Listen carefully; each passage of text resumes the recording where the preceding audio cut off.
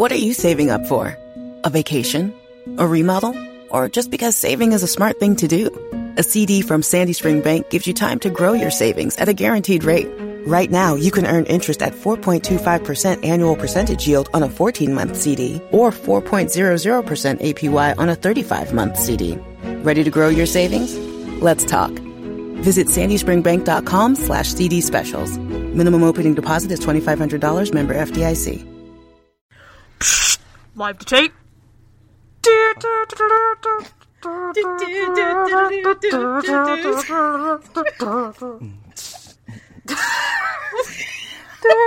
bad at this.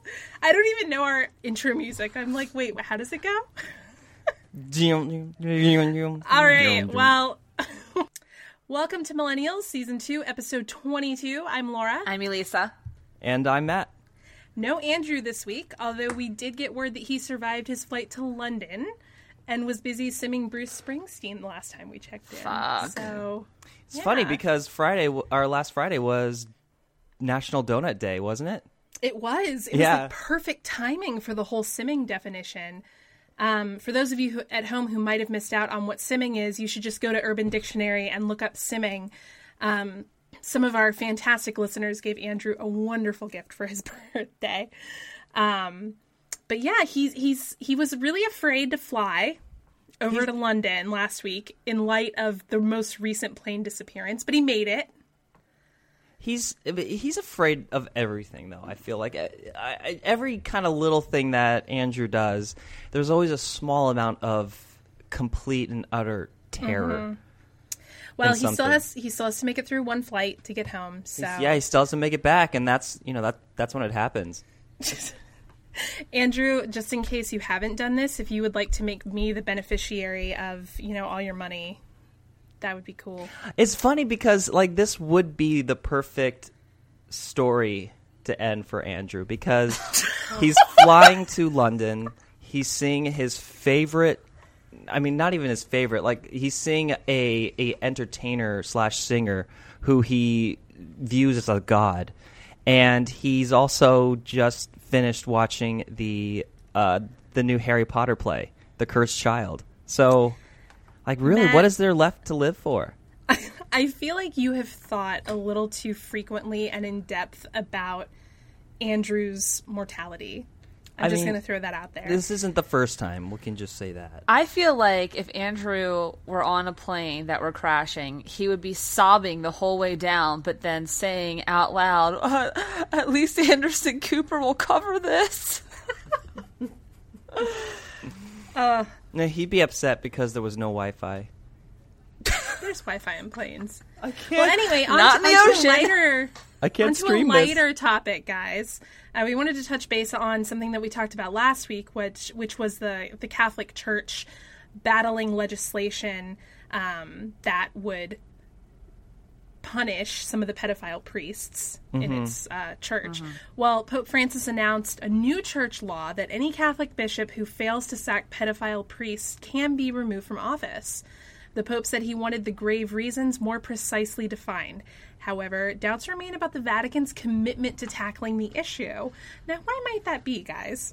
Mainly because that's all they do. Mm-hmm. I mean, we haven't seen any other side to the Catholic Church besides what they're trying to get rid of. Quote, at least the facade that they're trying to get rid of. I think it's difficult to trust an institution that has such a deep-seated history of doing the precise opposite of what it's claiming to do. So that's the problem. That said, I want to believe that, Pope Francis, the dope pope, I want to believe he's serious about this. I think he is. He's made the most reform out of any pope that we've had, and we've had several in our lifetime, which is weird. And so I want to believe him. And I think he's legit. The problem is that there's oftentimes a disconnect between the Vatican and what's happening in the United States. Right, but there's also he's also having to deal with shit in Australia too.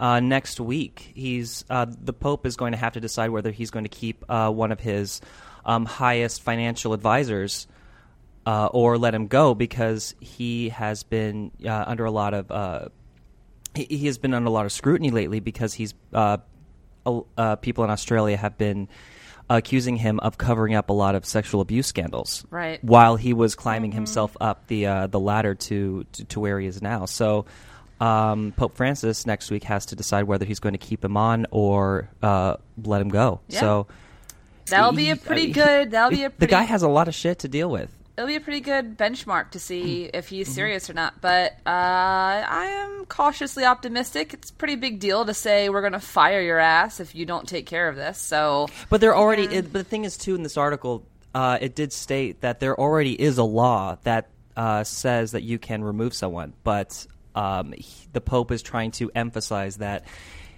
Emphasize the quote grave reasons behind it. So I think honestly, what Pope Francis is doing is. Saying, guys, seriously, like you need to do a better job of covering this up or we're going to have to fire you.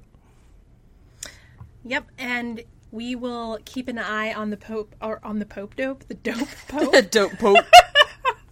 And the Catholic Church over here at the Millennial News Center.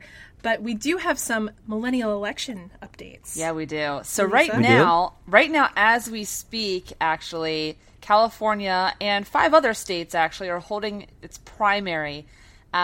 It's been really neck and neck between Hillary and Bernie, actually, and this is kind of newsworthy in and of itself, just because Clinton was kind of steamrolling Sanders in the polls up until pretty fucking recently in California. And then just within the past couple of weeks, he's been doing a lot of campaigning there, and now he's gotten within 1 or 2 points of her. That's huge. It's basically a veritable tie for all intents and purposes. And that's a big deal for the Sanders campaign.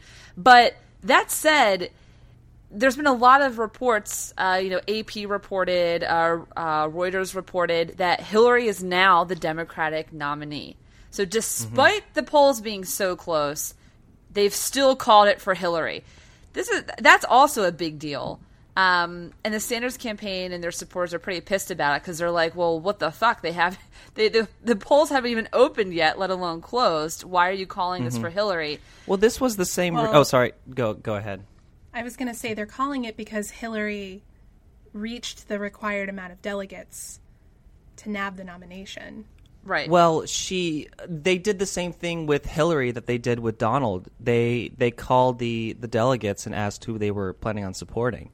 And they're not like the actual pledge delegates, so that's what we did. They did the same thing when they announced that Donald was going to be the presumptive nominee. So they did the same thing with Hillary, and that's why they said that she was going to be nominated as the primary. Here's the most important takeaway from all of this. If we remember nothing else about the California primary or any of the fucking primaries, it's that the Democratic primaries are proportional, all of them, every single one. There is no winner take all state.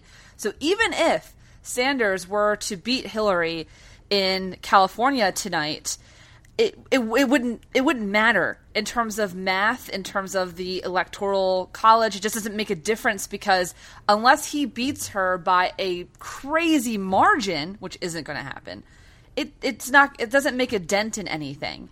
So even if he beats her, let's say 55-45, fine. She still gets a shitload of delegates, and it still puts her over the threshold. She doesn't need to win California to get over the threshold because she's won so many others. So that's the takeaway here. All of this is proportional. Winning a state does not necessarily mean that you have won in any kind of big picture sense because it's proportional, and as well it should be. That's the most democratic way of doing things, is for it to be proportional.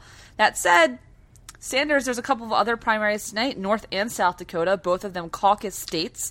Sanders tends to do pretty well in caucus states, so he might pick those up. But yeah, we should have a larger conversation about this now that it's all wrapping up at a later date. What does this mean after today with California and the other not so important states? Well, historically, I'm just kidding, by the way. It would seem like it was prudent for Sanders to withdraw after California's over. That's what Clinton did back in 2008 when it came to Obama, as a matter of fact. After it became clear that he was going to be the nominee, and then California happened, she withdrew shortly thereafter and threw her support behind him. So I think that's what a lot of people are hoping is going to happen, but Sanders is still claiming that he's going to take this to the convention floor. Oh, God. Let me just say something, because Elisa was just talking about, like, the process being democratic in that it allocates delegates proportionally. Something else that's democratic about the process is that the person who gets the most votes wins. And that's what's happening. I feel like a lot of people are not clear about that. I'm seeing a lot of anger coming from people who seem to be under the impression that Sanders has the popular vote and that he's somehow getting fucked over. And that's not what's happening. Yeah, John Oliver did a pretty cool bit on this, actually, where he looked at all of the instances that the Sanders campaign had pointed to of being either cheated somehow or where the Hillary campaign had done something unethical. He took all of the cases where there had been accusations of that, and he assumed that they were all right and gave those delegates to Sanders instead. Even then, Clinton still wins the popular vote by several million votes.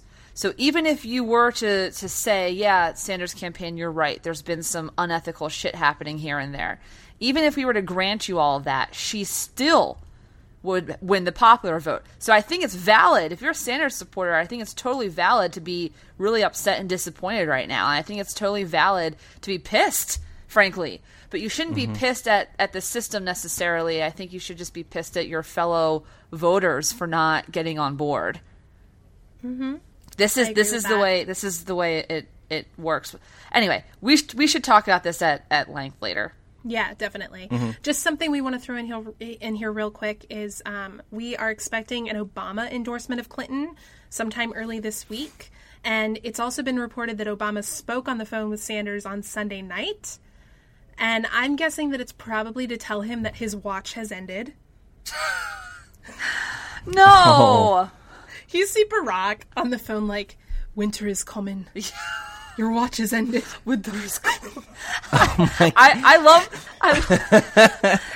love the idea of, you guys know Tormund from Game of Thrones, the one who's like obsessed with Brienne. I love the idea of like Hillary Clinton giving Barack Obama the eyes, like the sex eyes, like, yeah, I'm coming for you. With the nice big ginger beard. Yeah. Oh, Jesus. Yeah, I could see Hillary with a ginger beard. And speaking of election stuff, this week's After Dark is going to actually be about millennials' plans for election season. So we have a few ideas that we want to kind of talk about, some ideas about maybe doing some live shows to cover the conventions, maybe doing an election night event in D.C. Some orgies? So, yeah. So we kind of want to just kick around some ideas, talk about what new segments we might invent. So this will actually be a really cool After Dark because you're going to get to hear us do some show planning. And we're going to be accepting your feedback. So if you have any great ideas for what we should do, you can definitely send those in. millennialshow@gmail.com. Yep. Damn right. All right. right. So Elisa, can you kick us off with the news? I can. So kick it. This is a little politics and a little social media, so I love it. Facebook, Twitter, YouTube, Microsoft, as well as the European Commission, have just unveiled a new code of conduct to remove hate speech in less than 24 hours from all of their social media platforms. One big reason why they're doing this is because ISIS has been successfully using social media to recruit fighters over the past few years. Twitter has already suspended 125,000 accounts related to ISIS since mid-2015. That's crazy. In addition to that, the European economic recession has fostered some far-right parties, leading to a lot of online anti-Semitism and xenophobia and what have you, and this is all manifesting in really, really bad ways online.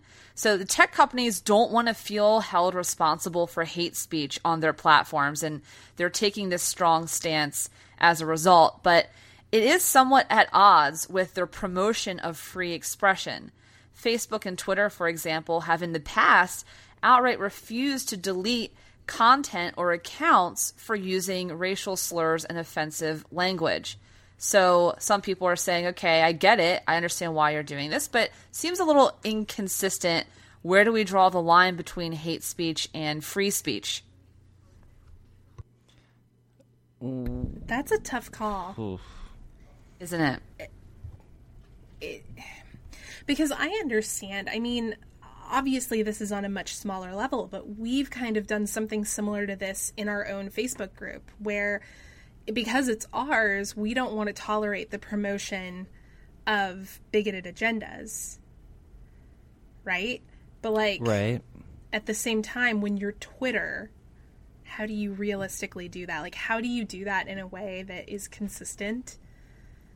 Because there is a difference, I think, between a group like the KKK mobilizing and sort of like leading a racist campaign on Twitter and like Jim Bob, who lives in his trailer, who likes to post racist jokes on Twitter. Like, I think there's a really big difference there.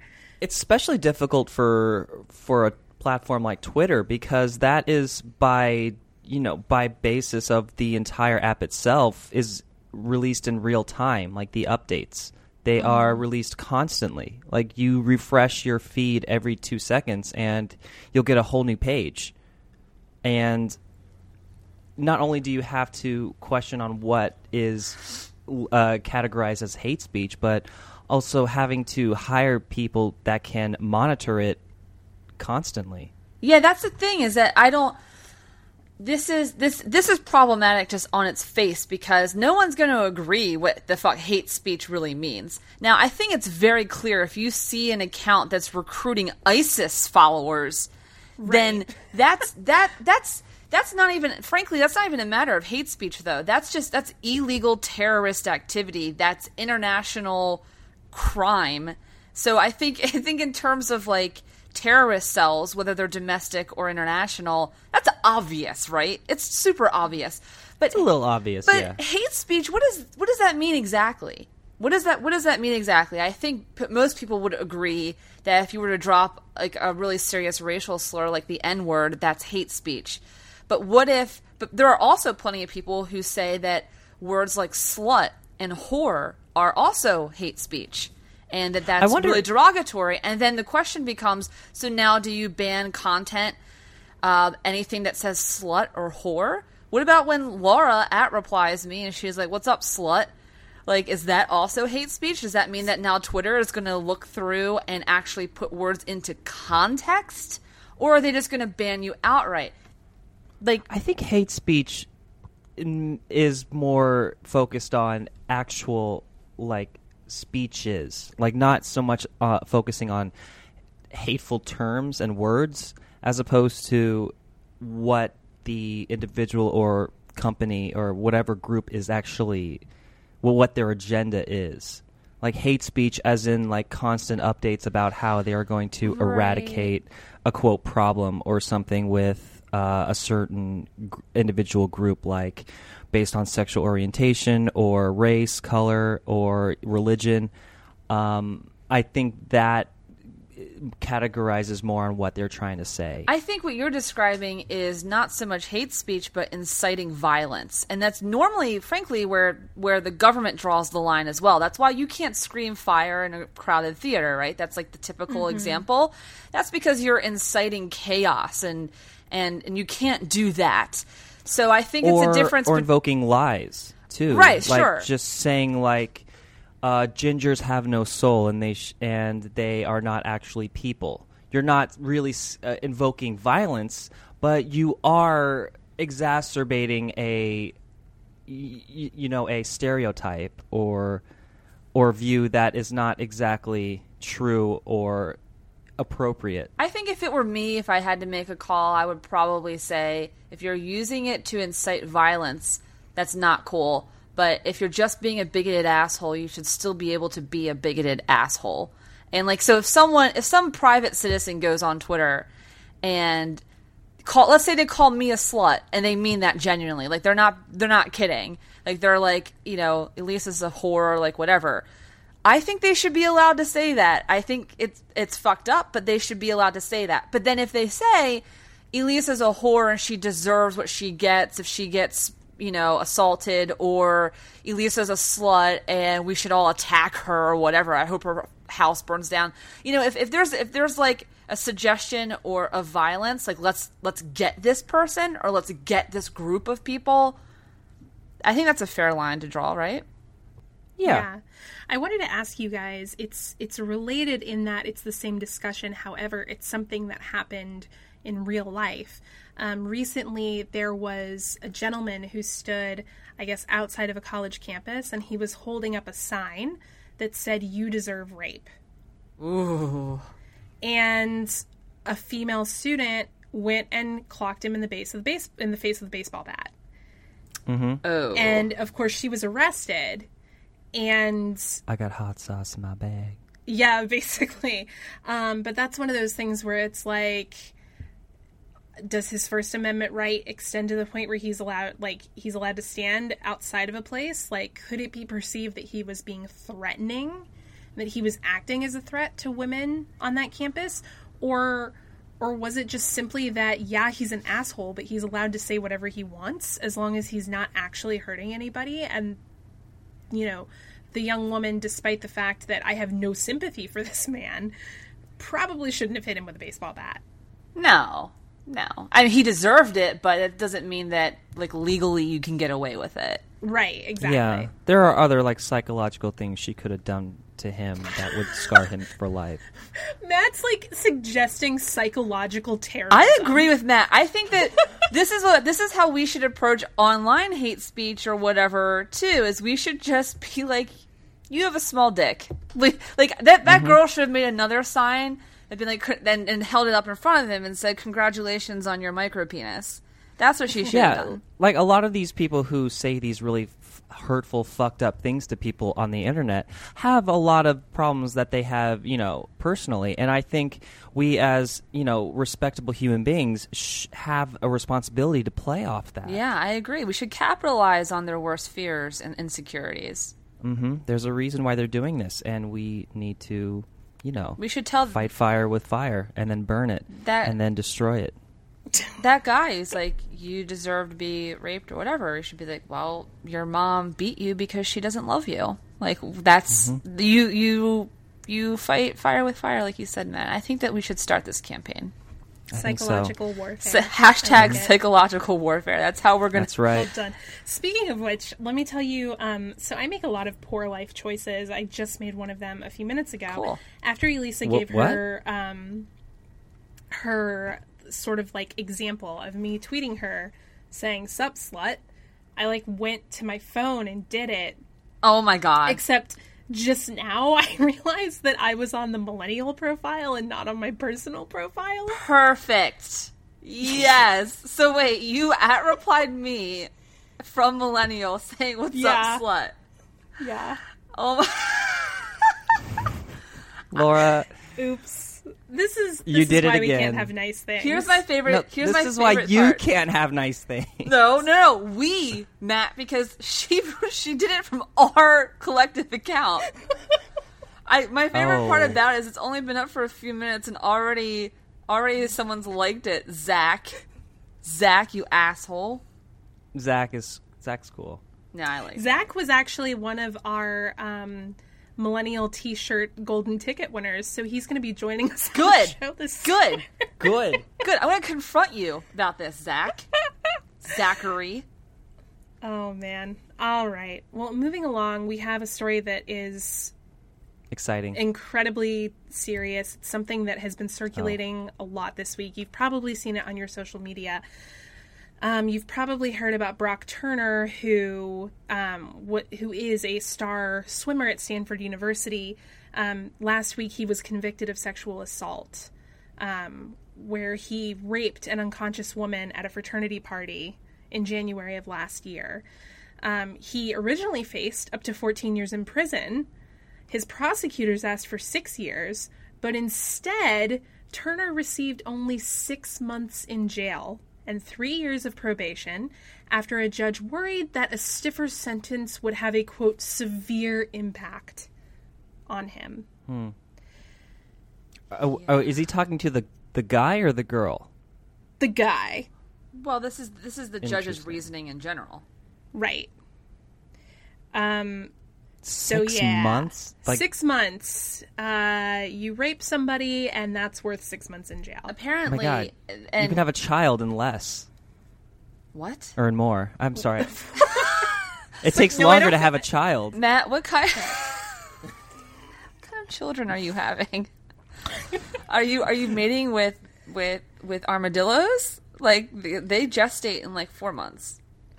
Oh, well, I was a late bloomer, so possibly. Okay, we're getting back to this. So apparently, here's one of the more tragic parts, as though it weren't tragic enough about this entire story, is that the victim didn't, of course, because she was unconscious, she didn't know that it had happened to her until she woke up in a hospital the next day, and clearly was, pretty beaten up. She had to have the story kind of told to her through media.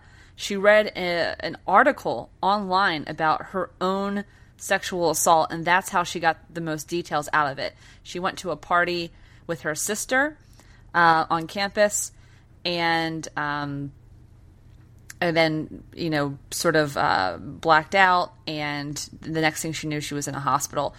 It should be noted, two students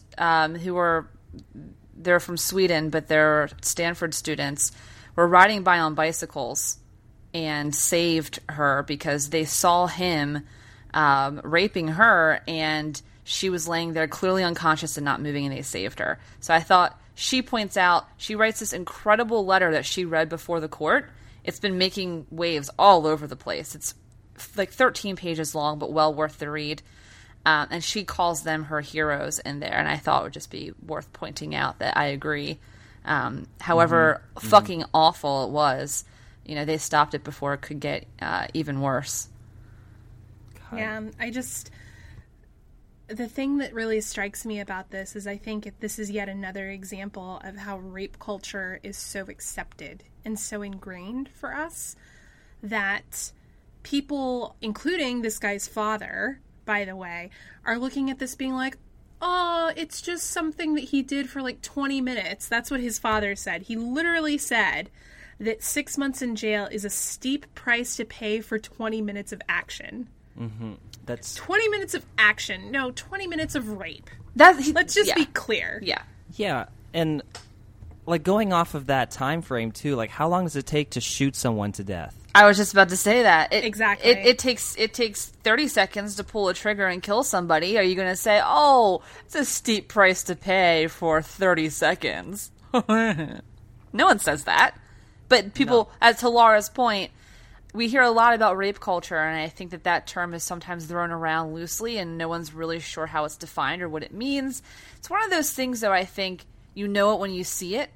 And this is clearly it. This is what we mean by rape culture. This father, clearly he's going to love his son unconditionally. I don't think we fault him for that. But trying to defend your son who's a rapist is not love.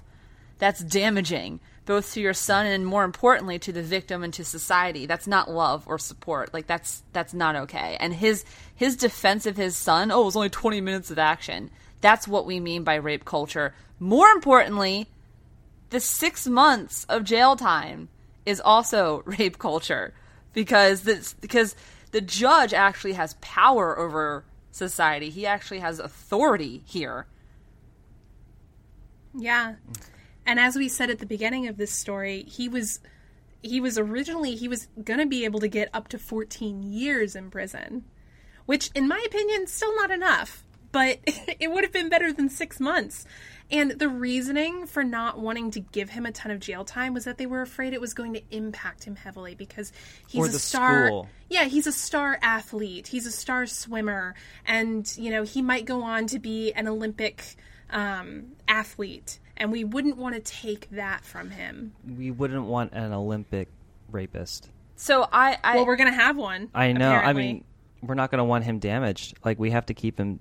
God, it's it just seems like it's always the same song and dance with these kind of situations where we see where a star athlete or a star pupil who, does these heinous things, and we kind of gloss over it because he is a celebrity, or he or she, like this person is a celebrity of some sort.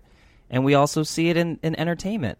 Famous people do not get the same responsibility that normal human beings get treated for. I just don't know how long it's going to take until like something like this actually gets taken seriously. I think back to the issue with this being 6 months, because let's be clear, that's really, in my opinion, what sort of made this whole this story a flashpoint. Unfortunately, rape and sexual assault is so prevalent that I think sometimes we become desensitized to stories about it. This became a flashpoint largely because the sentence was so light and because the judge was so blasé about the sentence and like sort of sympathizing with this young man. And I want to point out, we've had conversations in the past about mandatory minimums. I mean, the mandatory minimum of prison time for having just 28 grams of cocaine is 5 years. So if you're carrying around 28 grams of cocaine, you're going to be in prison for bare minimum of 5 years. Oftentimes, the average is between 10 to 12 years. That's for just holding drugs. That's for just having drugs on your person. But if you are a violent criminal, you can get away with 6 months. That, too, is rape culture. Mandatory minimums in drug cases are ridiculous. But the idea that we have prioritized them over generations, that we perceive to be a bigger issue than violent crime and rape, that also is rape culture. Yeah, well, and I mean, let's not forget the fact that spousal rape was not acknowledged to even be a thing until the 90s. That's true. 1989, I think, was the year. Yeah, like it was the last year of the 80s. You couldn't legally rape your spouse. Yeah, and if you said that your spouse had raped you, like you had zero legal recourse because that was your wife or husband. Right. I mean, you married them, so you gave them permission to have sex with you when you didn't want it, right? You gave them consent when you said, I do. Yeah, which is patently ridiculous, of course. But And it also, I mean, going back to this whole sentencing as well, like, what does that say to future victims of rape, especially on campus, where, you're so terrified to even tell the authorities to tell your school about what happened, and then because you think that they're not going to do anything because they fight over it so much, and then when finally like something like this happens where someone's been accused and has admitted to it, they only get a 6-month sentence as opposed to 14 years. Yeah, well, I mean, look at Laura Hansen, who Elisa and I interviewed last year. We had an incredible discussion about her, and she shared her story about dealing with the University of Oregon, and how they gave her rapist an assignment. He had to write a 6-page paper about what he learned from the situation. He had to do lines, basically. Yeah. This is the best case scenario. Let's be very clear about that. So often, people don't believe someone when they say that they have been raped or sexually assaulted. In this case, she had 2 witnesses. She had actual testimony from people who saw it. And she had a rape kit performed on her at a hospital the very next morning. So this is the best case scenario. You have 2 credible witnesses, you have a rape kit performed, you have testimony, and even still, the best that happened was he gets 6 months. That's what happens. So imagine if you don't have a witness. Imagine if you don't get a rape kit done the next day because you're too scared or you don't even know what happened. She probably wouldn't have even known what happened to her if not for those witnesses. So if this is how we treat best case scenarios, just in terms of I mean best case scenario in terms of like having all of your ducks in a row and having, what the legal system defines as credible evidence. Even when you have that evidence, this is what happens. So I think Matt brings up a good point. What is this telling our daughters? What is this telling our sisters? What's the message that the legal system is sending to them? I don't know. It's not a good one. No, the message it's sending to them is shut up. Yeah. It's not a big deal. Like, exactly. Anything more than 6 months would damage this student forever. But, rape you'll get over in a couple days.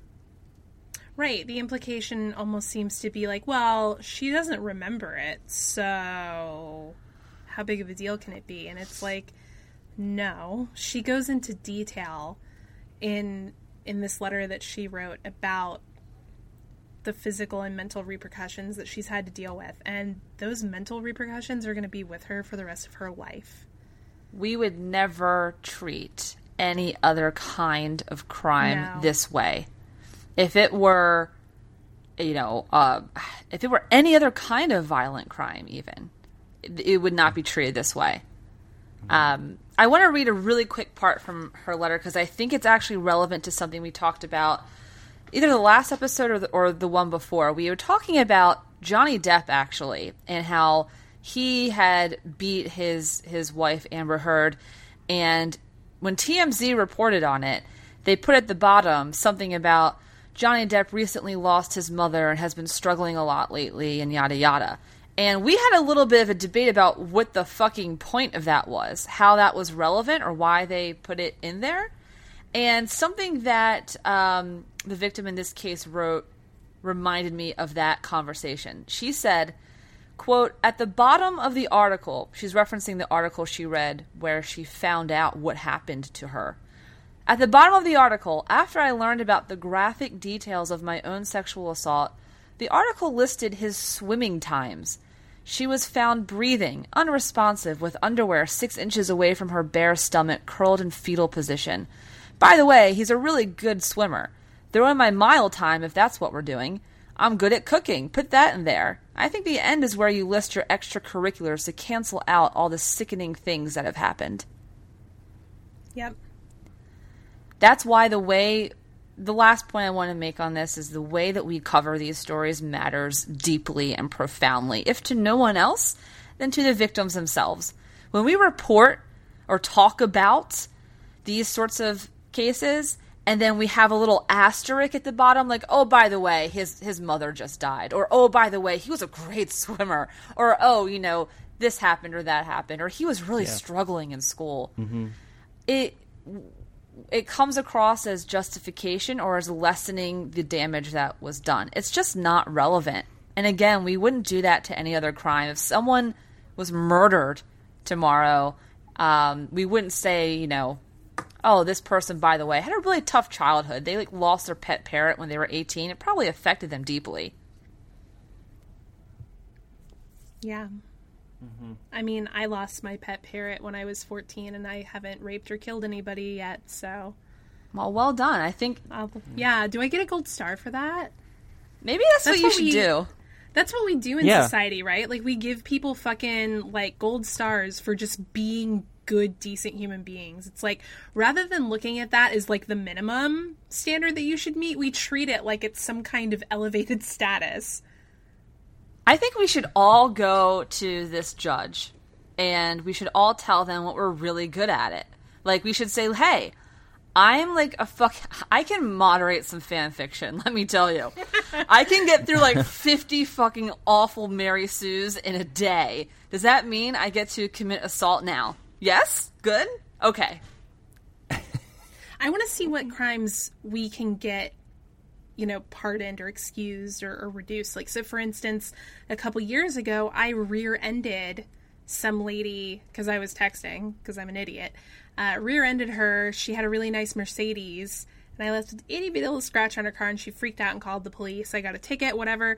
Since I'm good at a lot of things, can I just get that expunged from my record? I feel like that's only fair. You're not an alcoholic. And so that's to be celebrated.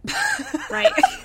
Well done, Draco. We should have a list of okay, if you have this talent, you get away with this crime. If you're an American Idol style singer, you can literally kill people. You can enter a Hunger Games match and get away with it. It's cool. Or, what if you're just I don't know, what if you're a talented writer? Or what if you can paint? Oh, I can. All misdemeanors forgiven. No more parking tickets ever. There we go. Anyway. We did it, guys. All right, we did it. Yay! 4 more years. So we'll jump into hidden from the headlines. This is another one that enrages me. There's a lot of anger happening here tonight. I know. It's so great. We're going to have such great sex afterwards. The FBI is lobbying for access to U.S. citizens' internet browser history, cache, cookies, etc., without a warrant, so long as the investigation is somehow related to terrorism. So what the FBI wants to do is effectively replace warrants with something called NSLs, or National Security Letters. National Security Letters are letters that can be issued by any FBI field office director, and there's no oversight, and it doesn't require a judge's approval. It's just some field director in any of the field offices saying, yeah, okay, go ahead and do this. That's truly all it is. They want to replace warrants with those letters. If your field director says it's okay, then it's okay.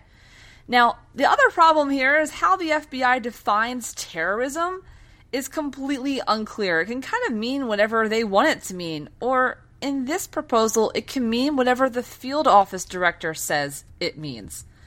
Now, FBI Director James Comey says that access to this data was supposed to be included in the Electronic Communications Privacy Act several years ago. But due to, quote, a typo, the legislation effectively left it up to tech firms like Google to decide whether or not they would comply with the FBI. And they aren't. So Comey and the surprise. So Comey and the FBI want to force Google and others to give up all of our data to and effectively fix this typo, they say, and force Google and what have you to comply. It's worth noting that this has already kind of made some moves in Congress. Senator John Cornyn of Texas has already introduced an amendment giving the FBI exactly what it wants. The only stipulation on this amendment is, again, it has to be related to terrorism. First, let me just point out that James Comey is also the same person who said that companies like Apple should be forced to build encryption backdoors into their devices. So it does not surprise me at all to hear this fucker, and yes, I'm calling him a fucker, spreading this kind of shit. I think it's more of same. I think they were prodding around to try and find their way in, and they couldn't find it with Apple, so now they're going after Google and other companies like Google. It's just, it's insane. Here's the problem. There's many problems here. Yeah, this is the problem. There's many problems. First and foremost, needing a warrant is a constitutional right, and trying to obfuscate that somehow is illegal. And the reason why warrants are so critical to a free society, it's not to protect us from each other. It's not to protect us from hackers and private citizens. Warrants were introduced as a check on the government. And so effectively the government now is trying to say, let's just not have that check on our power. So the very thing that warrants were designed to protect us from is now trying to get rid of warrants. And they can make terrorism mean whatever they want it to mean. I don't understand. I put this under hidden from the headlines, despite the fact it was reported by Washington Post, because I haven't seen shit about it. Have you guys, like before tonight in the Washington Post article, have you guys heard about this? Nope. This is news to me. But it doesn't surprise me because, again, I feel like they're just going at this from a different angle to try and get what they want. They've been trying to do this for the last 2 years. Yeah, I feel like this is just going to be an ongoing battle that we're just going to see in different ways. Like, this is sort of kind of the same thing that we had to deal with the shooter in San Bernardino with Apple and the iPhone, and with the Patriot Act. And, like, we're just going to constantly see the government trying to find ways to find a way for what they're already possibly doing without us knowing, making it okay because it's the law. Right, they're trying to set a legal precedent. Right. I was going to say, I mean, it just seems like they're poking and prodding, and they're trying to find a vulnerability to be able to exploit this. So far, I feel like the only place that I feel like they might be able to find a vulnerability is with Windows phones. So, like, good luck with that, guys. I mean, the good news is there are only, like, 400 people with Windows phones. Oh. So, none of them are terrorists. They're, like... Man, that was... It's like, oh, you can have their data. They're probably just, like, Googling sex positions or whatever. Like, no one knows. They're just on Microsoft Paint. Yeah. They're just browsing MySpace. Like, I don't... There's just... Yeah, they're, like, making their little Zanga profiles on there. Those phones are not, I think... they're not real phones. Complex enough to do that kind... Sorry, Windows phone owners. Yeah. I don't think... How are you listening to this show anyways? It's worth pointing out... Just have you know Go ahead. It's worth pointing out that, unfortunately, the Obama administration is backing this. I mean, of course, the FBI director is not really going to do this without Obama's blessing. So it's not explicit, but it is presumed rightfully that the Obama White House is endorsing the FBI on this matter. Which... Yeah, so this particular arena is, for me, the big fail of the Obama administration. I overall really quite like Obama. Voted for him twice, and I'm glad that I did. But this particular issue is where he has fucked up the most for me. I agree totally. His approach to national security policy has been, like, seriously heavy-handed. And honestly, I find this surprising because traditionally it's usually the Republicans who are much more into, like, fucking surveillance and whatever, as evidenced by the fact that most of the people supporting this amendment, including John Cornyn himself, are Republicans.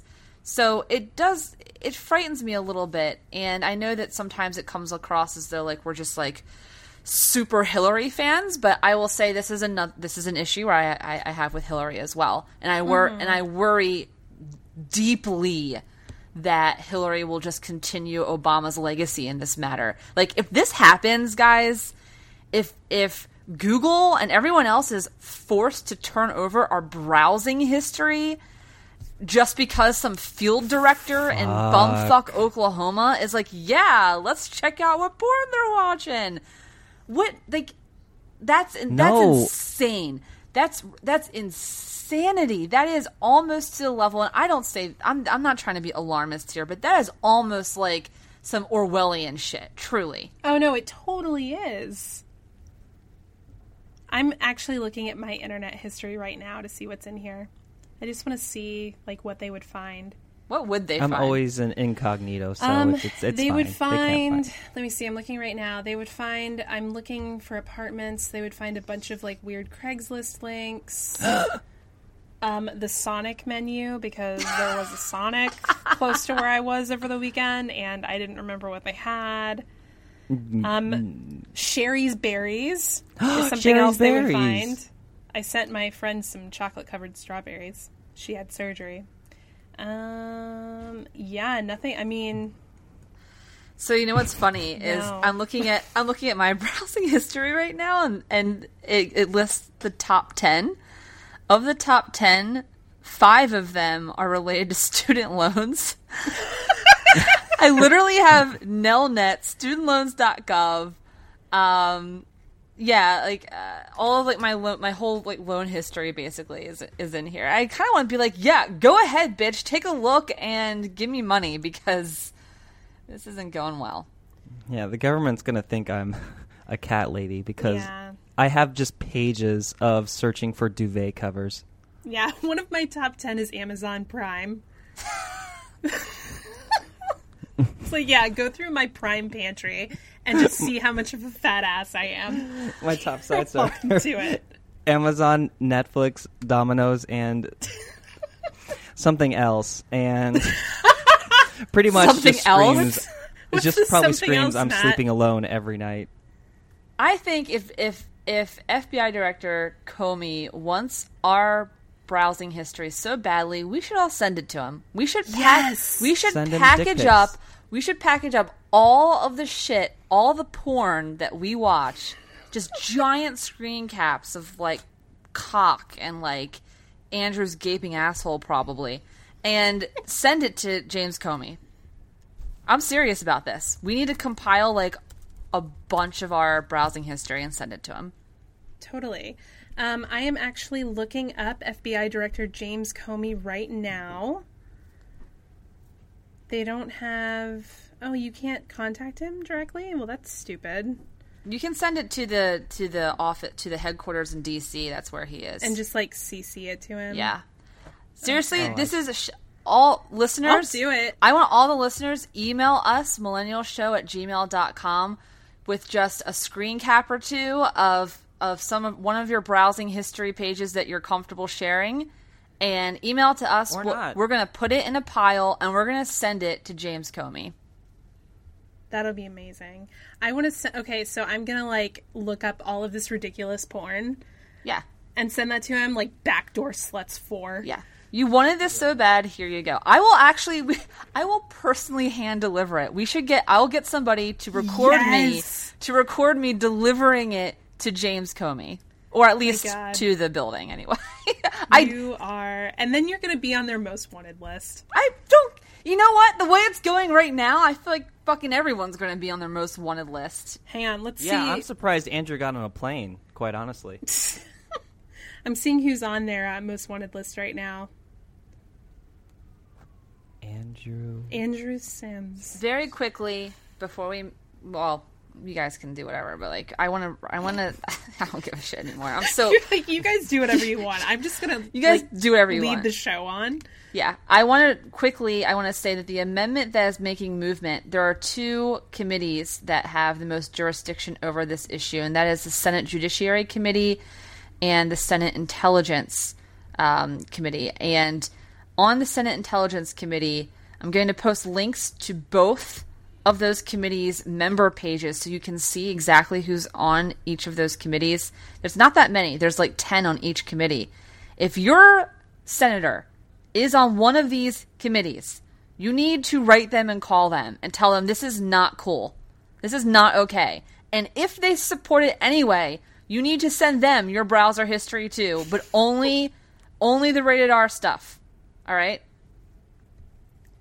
And I mean, can't you demand a response? Yeah. Oh, for sure. Like anytime I've ever written to any of these people, like there's always a checkbox.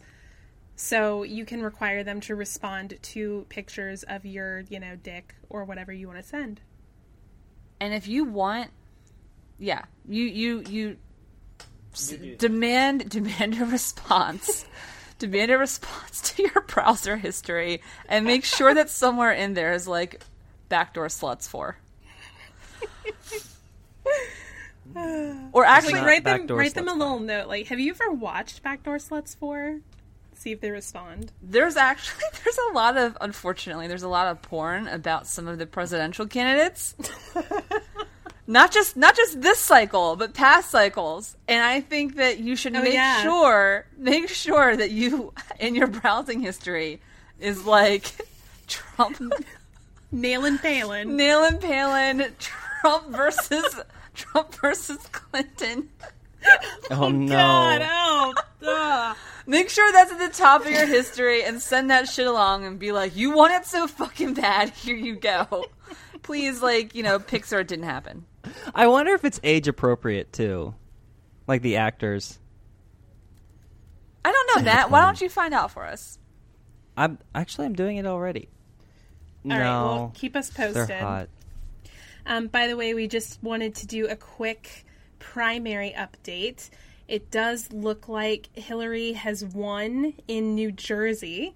She's leading in New Mexico.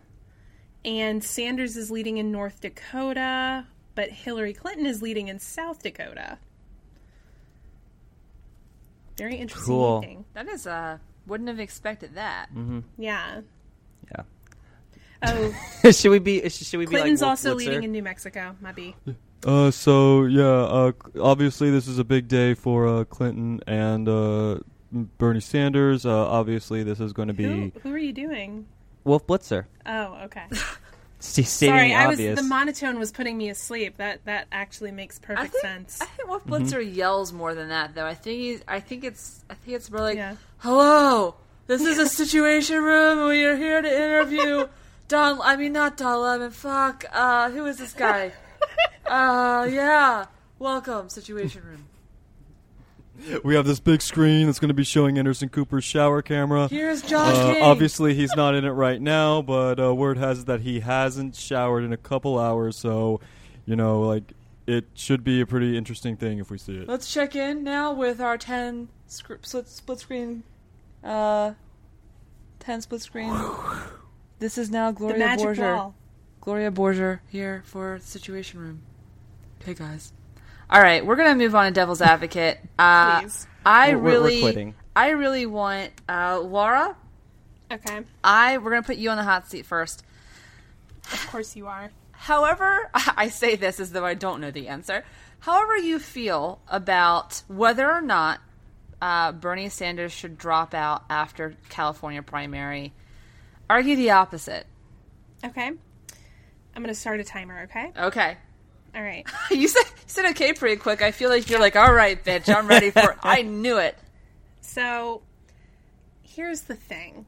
One thing that you have to take into account about Bernie is that it has actually been really good for Hillary to have him running alongside her. Because for one, it stops her from basically running uncontested for a year. Two, it pulls her further to the left to get the real base of the Democratic Party, like the real liberal America, what it wants. Because we have to be honest with ourselves. Hillary Clinton does not represent a progressive agenda, and Bernie Sanders does. So even if he doesn't actually win, he has the potential to really shift the party platform and sort of insert a lot of more progressive policy proposals in there. I think that this could probably get him a really good speaking spot during the convention and also allow him to really continue just running a very issues-oriented campaign until the very end. Furthermore, in regards to the Democratic establishment, I mean, yeah, I guess if you're adding the superdelegates in, Hillary has won, but why do the superdelegates count? Mm-hmm. I mean, it's not like we're a representative democracy. What is happening right now? Oh my God. When I vote for somebody, I want that person to win. So I don't really like this idea of supporting delegates who may or may not vote the way that I want them to vote. Mm-hmm. What is that? I don't understand. Democracy. I don't think it is, Matt. I don't think it is. Furthermore, I still have a few seconds Fair left. enough. You haven't used the word shill once. I haven't. Shillery. There we go. And there we go. And one more second. Yep. There you go. That was some Twilight Zone shit. Was it? Yeah. Was I too did I'm a method actor. God, Jesus Christ. So I really try to put myself in the shoes of the people. I gotta tell you, impersonating. The first half of that, you sounded pretty serious. You sounded pretty real. Yeah. Well, see, here's the thing, though. The arguments that people who are in denial make only tend to make sense for about the first minute, and then it's just all downhill from there. Shit! Oh. Burn! Oh God, you're feeling that burn. Yeah. Damn. Yep. Head for the hills, guys. Damn. Don't worry, most of our listeners are Bernie supporters, so we can watch our subscriber numbers tank after this episode. They hate us so much right now.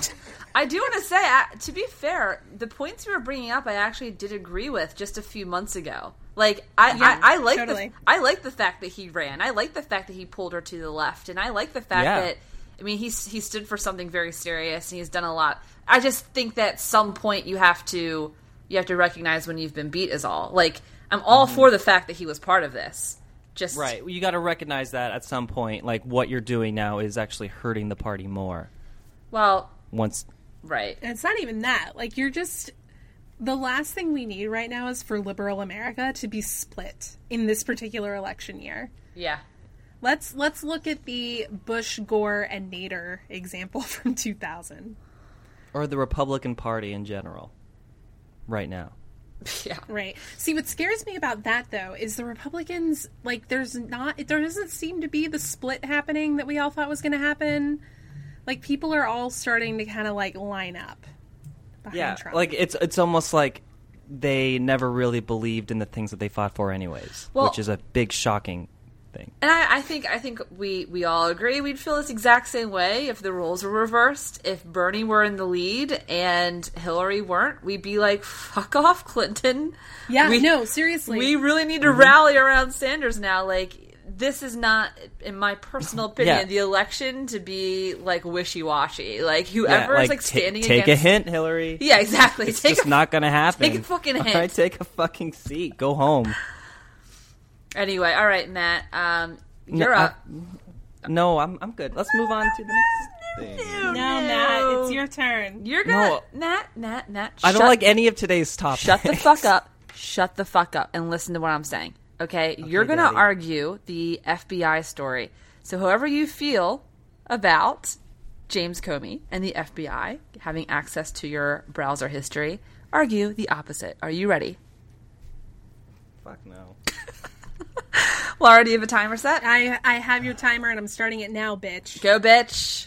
All right. We're going to talk about the FBI.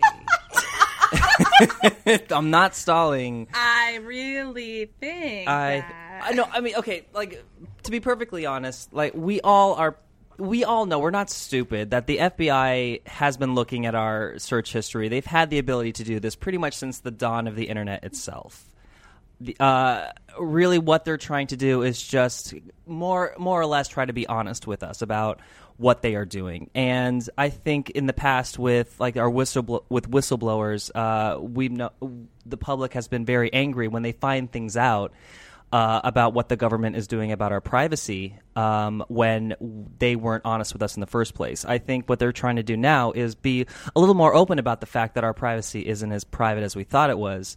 And so now they are trying to have that kind of understanding, like, look, you have the freedom to do this is a free country, but, you know, sometimes freedom does come with a price. And you have to know that in order for us to protect you, a lot of the times we have to have the ability this is disconcerting.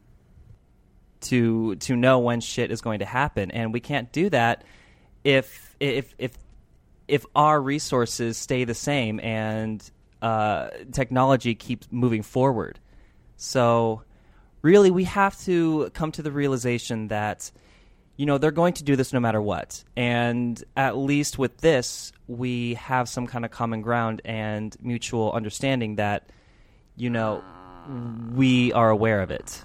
We are aware that the government can and possibly does look at the things that we think that we do in private. And that's just the 21st century, guys. You know, if you didn't want the government to be looking at your Facebook, then you shouldn't really have a Facebook account. All right. Well done, Matthew. You are like the living embodiment of the Patriot Act. Yeah, pretty much. Good job. Thank you. Thank you so much. That was oddly very easy. I thought you were going to just keep saying FBI. The FBI. No, the FBI is the federal government. Okay. Okie dokie. Yeah, it's all the same thing. Potato, potato. You're fucking not alone. All right. Well, as we said at the beginning of the show, coming up in After Dark, we are going to talk about plans for election season for the show. So we definitely hope you'll tune into that. If you are interested in hearing that episode or any other episodes of After Dark, checking out any of our blogs, or any of the other random shit that we post there, you can pledge over on Patreon for as low as $2 a month. That's patreon.com/millennial. Also, don't forget to write us, millennialshow@gmail.com. If you want to respond angrily to some of my comments about Bernie Sanders, that is your place. Also, check us out on Facebook, facebook.com/millennial show. Also, our Facebook group, facebook.com/groups/millennial show. Twitter, Millennial Show, Instagram Millennial Show as well. And don't forget to check out our Fuck Off Cupid Instagram, which is just literally Fuck Off Cupid, all in one word. You can send us your ridiculous screen caps from your various online dating interactions, and we will do dramatic readings of them on the show. I love that segment so much. I love doing that. Even it's though a lot of fun. I'm so terrible at it, I don't think I've gotten through a single fucking submission without laughing. I'm gonna be dragging my balls across your face today. Love it. I've got 9 thick inches waiting. Honestly, we should include all of our Fuck Off Cupid submissions as like a cover page to James Comey. When we send him our shit, when we send him our browser history, the very top should be like, this is what we deal with on the internet as well. We're gonna be dragging our balls across your face, James. Yeah. Mr. Comey, can you do something about this? Yes. Like, if you're gonna be fucking watching us, can you stop? Can you help us out, please? Help her, brother. All right. And Elisa has already picked our outro music for today. Elisa, what is it? This one's for you, James Comey, FBI. Every breath you take by the police. Fuck you. All right. Well, that's all we've got for you this week. We will see you next week for Season 2, Episode 23. I'm Laura. I'm Elisa. And I'm Matt. That's right. Peace, fuckers. And I'm James Comey. Oh, shit. How'd he get here? He's fucking everywhere. He's been here this whole time. Bye, guys.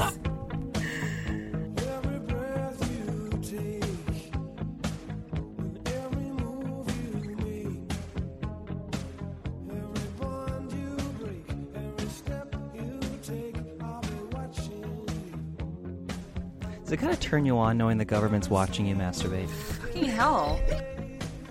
Fucking hell, man. Matt, you caught me so off guard with that I literally choked on my drink. On her cock. Oh. It's hard to make you choke, too. All right, well, that happened. You guys ready for After Dark? I love it when Nat makes a joke and then laughs at himself.